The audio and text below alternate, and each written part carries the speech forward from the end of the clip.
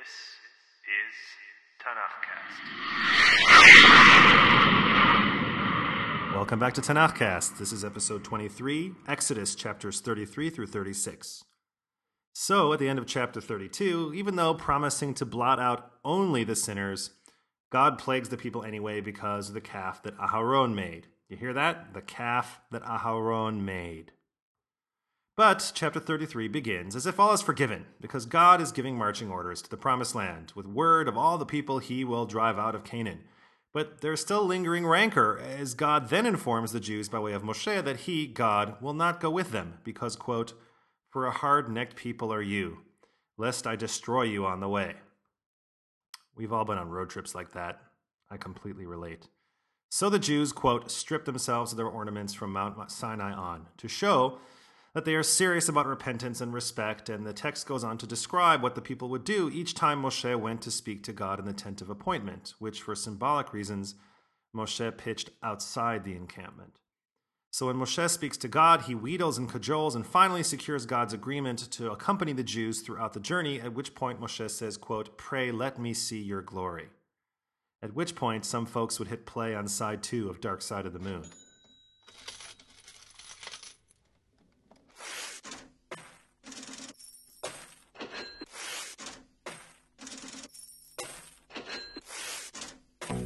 God explains how Moshe will see God's glorious presence involving hiding in a rock cleft, God's hand covering Moshe's face until he passes, exposing his back but not the front because, quote, "My face shall not be seen." Chapter 34 recounts the retableting of God's laws, where Moshe prepares 2 more tablets and ascends Mount Sinai to receive the law again. This time, God explains what will happen at the end of the desert journey. Dispossession of the Canaanites and the rest of the locals, the uprooting of their holy sites, the establishment of the pilgrimage festivals of Pesach, Shavuot, and Sukkot, and the ban of boiling a kid in its mother's milk. Moshe remains up on the mountaintop for 40 days, and when he descends this time, Moshe's face radiates a light so bright that he has to veil his face when speaking to the people. He proceeds to lay down the law in chapters 35 and 36 about Shabbat and detailed plans for the construction of the dwelling under the guidance of Bitzalel and Aholiav. There's more talk about raised contributions, the donations of the people, and the very detailed specifics about the work that's needed to be done to get the dwelling up and running. So, there's a lot to talk about in this week's portion. Let's get to it.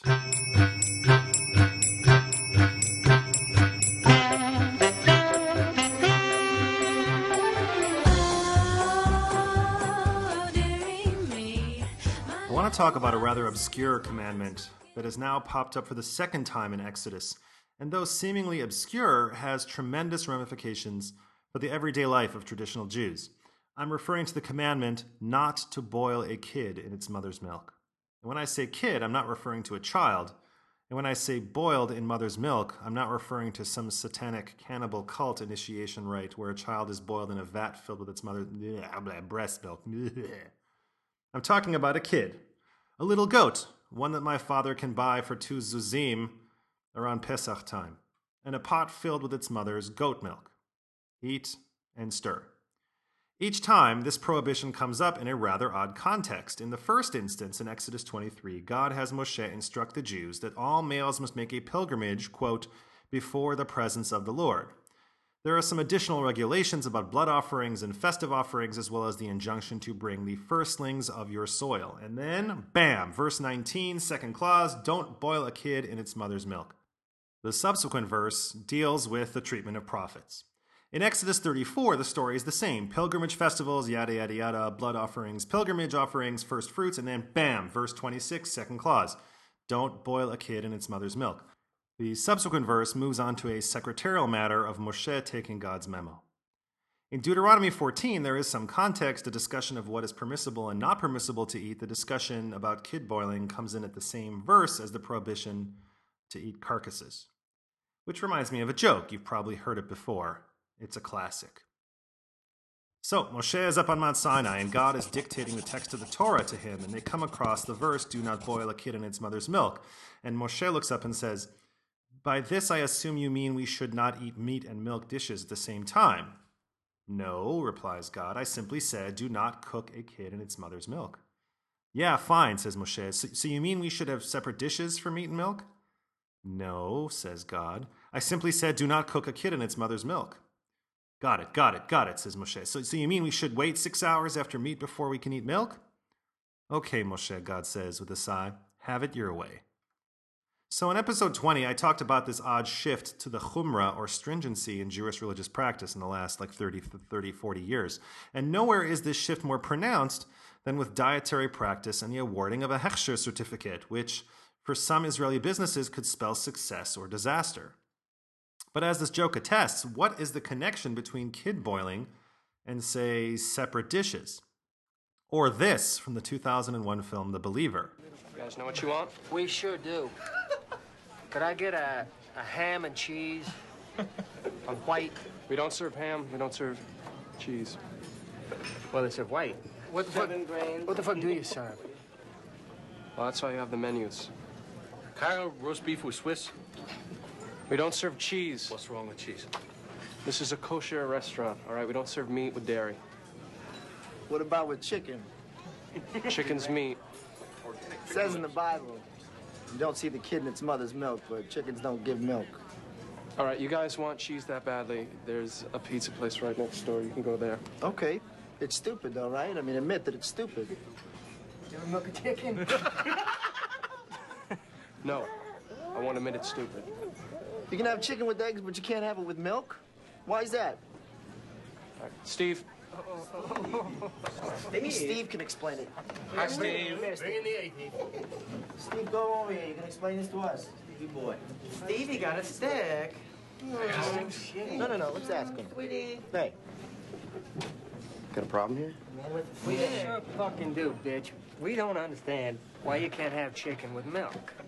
It doesn't make sense. Religion's not about making sense.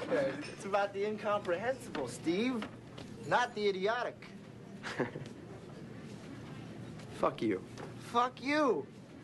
That explains it. Now we understand. Point your fucking... Danny Balin's Jew as skinhead provocation aside, the question is still a valid one. Steve didn't explain it, and nor did Danny. What sense do we make for how we get from there, kid boiling, to here, no chicken parmesan? And perplexity on this matter has history.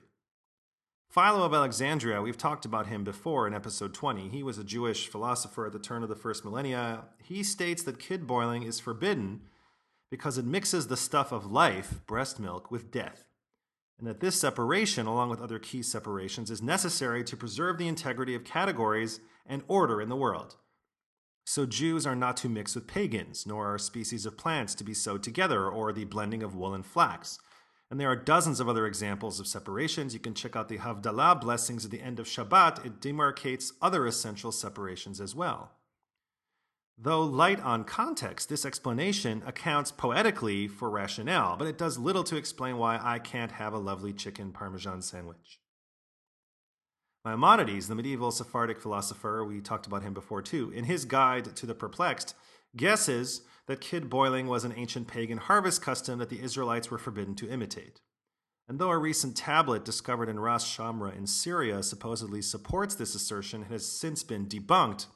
But no matter, had this explanation held, it would account for context, but it too does not account for the ban on buffalo chicken cheese balls.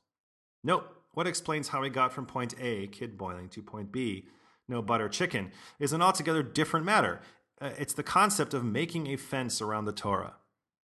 The source for this principle is Pirkei Avot, which is often rendered in English as the ethics of the fathers or the chapters of the fathers, although it's more correctly translated as chapters of fundamental principles. It's a minor tractate. It's the second to last one in the order Nizikin, or damages, and it's the only tractate in the Talmud that doesn't deal in halacha or Jewish law. It traffics solely in ethical and moral principles. It begins as follows. Moshe received the Torah from Sinai and transmitted it to Yehoshua, Yehoshua to the elders to the prophets, and the prophets handed it down to the men of the great assembly. They said three things: be deliberate in judgment, raise up many disciples, and make a fence around the Torah. Now, the first two parts of the great assemblyman's admonition it's rather straightforward. First, Be deliberate or moderate in judgment, avoid the extremes, and second, propagate the teaching of the Torah. Spread learning, make learning a popular normative act. But the third, make a fence around the Torah. What does that mean? I was not the first to make the connection between this concept and Robert Frost's mending wall. But I thought of these lines in particular. Before I built a wall, I'd asked to know what I was walling in or walling out, and to whom I was like to give offense. So when you mend a wall or erect a fence, besides maintaining the wall, you're making 4 additional statements. You deem something as being worthy of protection. You protect that which is being fenced in with a fence. You restrict access to that which is being fenced in with that fence. And you establish or entrench ownership of that which is being fenced in, as you, the fence builder, have a right to give or revoke access. It's your fence. So, when it comes to the men of the Great Assembly, what they meant by making a fence around the Torah was arguably the following. The Torah is the most precious thing that the Jewish people have. It is their contract, their covenant with God. In it are spelled out the terms of the agreement, binding on both parties. It needs to be protected from textual corruption and other mischief. As such, fenced in, access to it is restricted, and the fencers in, the rabbis, are not only entrusted with both protecting the contents, but also its interpretation and dissemination. They make access possible, but also dictate the terms of access. But then I thought further about mending wall as the speaker in the poem, as he is mending the wall, questions the need for the wall. The speaker meets his neighbor each spring to mend that wall, but since there is no explicit purpose for the wall, there are no cows to be contained and whatnot, which is why he asks what he's supposed to be walling in, or more like walling out, which, as he says, quote, was like to give offense. But in each instance, as the narrator provides an argument and challenge to the need for the wall, the neighbor replies simply, good fences make good neighbors, as if this shibboleth was handed down to him like Torah from Sinai. The speaker concludes that his neighbor is, he, quote, moves in darkness, and not because he walks under the shade of trees. So consider this Frostian condemnation in light of the following quote from Bava Metzia, folio page 33a. Our rabbis taught, they who occupy themselves with the Bible are but of indifferent merit, with Mishnah, are indeed meritorious, and are awarded for it, with Gemara, there can be nothing more meritorious, yet run always to the Mishnah more than to the Gemara. On the one hand, you have Torah, as we said, protected by a fence around it, a text regarded as worthy of preservation and protection. But it's also a text whose opacity and terse prosody has perplexed readers for millennia, and thus is in dire need of some explanation. And on the other hand, you have the texts authored by the rabbis themselves, and as any author will tell you, you should read it. If not definitely buy it, maybe even 7 copies of my book, End of the Jews, Radical Breaks, Remakes, and What Comes Next, because, quote, there can be nothing more meritorious. I'm just kidding about the 7 copies. You should probably buy 10. Give it to your friends. It's a great latke sop at Hanukkah time. This sounds on its face like the colorful Hebrew phrase tzarot shel ashirim, the troubles of the rich.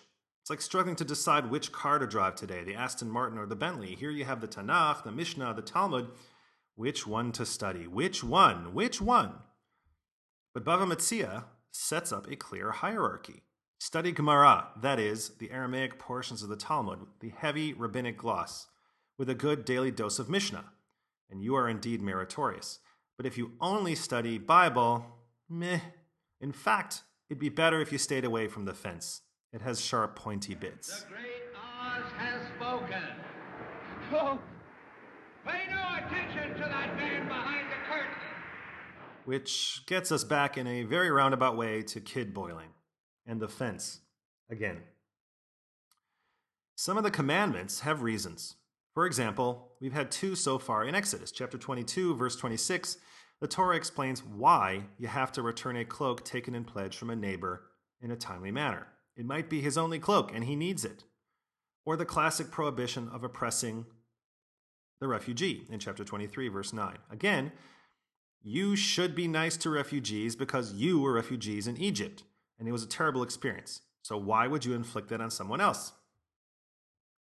But many commandments are just because, and according to the rabbis, they need protection. So if there is a ban on kid boiling, for whatever reason, we as God-fearing, covenant-bound individuals do not want to ever violate that commandment. But how to make sure? Easy. You expand each specific element of the offending mix into general categories and then prohibit any kind of contact between them. Thus, all meat, most broadly defined, even chicken, which is included in the meat group but not fish, cannot mingle with all dairy products, most broadly defined. That'll do it. So contrary to Danny Balint, the reason kashrut practice does not mix chicken and milk is not stupid. It's about the incomprehensible, Steve, not the idiotic. Yep. It might be perceived as a bit insulting to one's intelligence. What, we couldn't be trusted to keep a kid and its mother's milk separate? You have to go this far to make sure it didn't happen at all? Well, in a word, yes. Look, if a sinkhole opens up in my front yard, it's not enough for me to stand next to it and shout, "Hey everybody, don't fall into this sinkhole," and then go out and have a cup of coffee. It's not enough for me to update my Facebook with a similar warning or tweet it. It's also not enough for me to put up a sign saying, "Hey, watch out, there's a sinkhole." It's not enough for me to lay down a piece of plywood to cap the sinkhole. It's not enough for me to position maybe 1 or 2 or 3 of those orange cones with some yellow tape forming a perimeter around it. I might have to take even greater measures to prevent people from falling into the sinkhole. But why? Isn't all that I've just done enough? In a word, no. It's not enough for the same reason that we have regulations of all kinds. We have speed limits, we have building codes, we have antitrust legislation. Humans are faced with choices hundreds of thousands of times a day. And I can't guarantee that said humans will always be thinking about that sinkhole warning I tweeted yesterday as they amble down my street today. I can't feel secure that even my sign will be enough to ward off errant pedestrians. I need to take reasonable steps to make sure that the folks walking down my street are safe. I guess the key word there is reasonable. So, I might just have to put up a fence. What's so incomprehensible about that?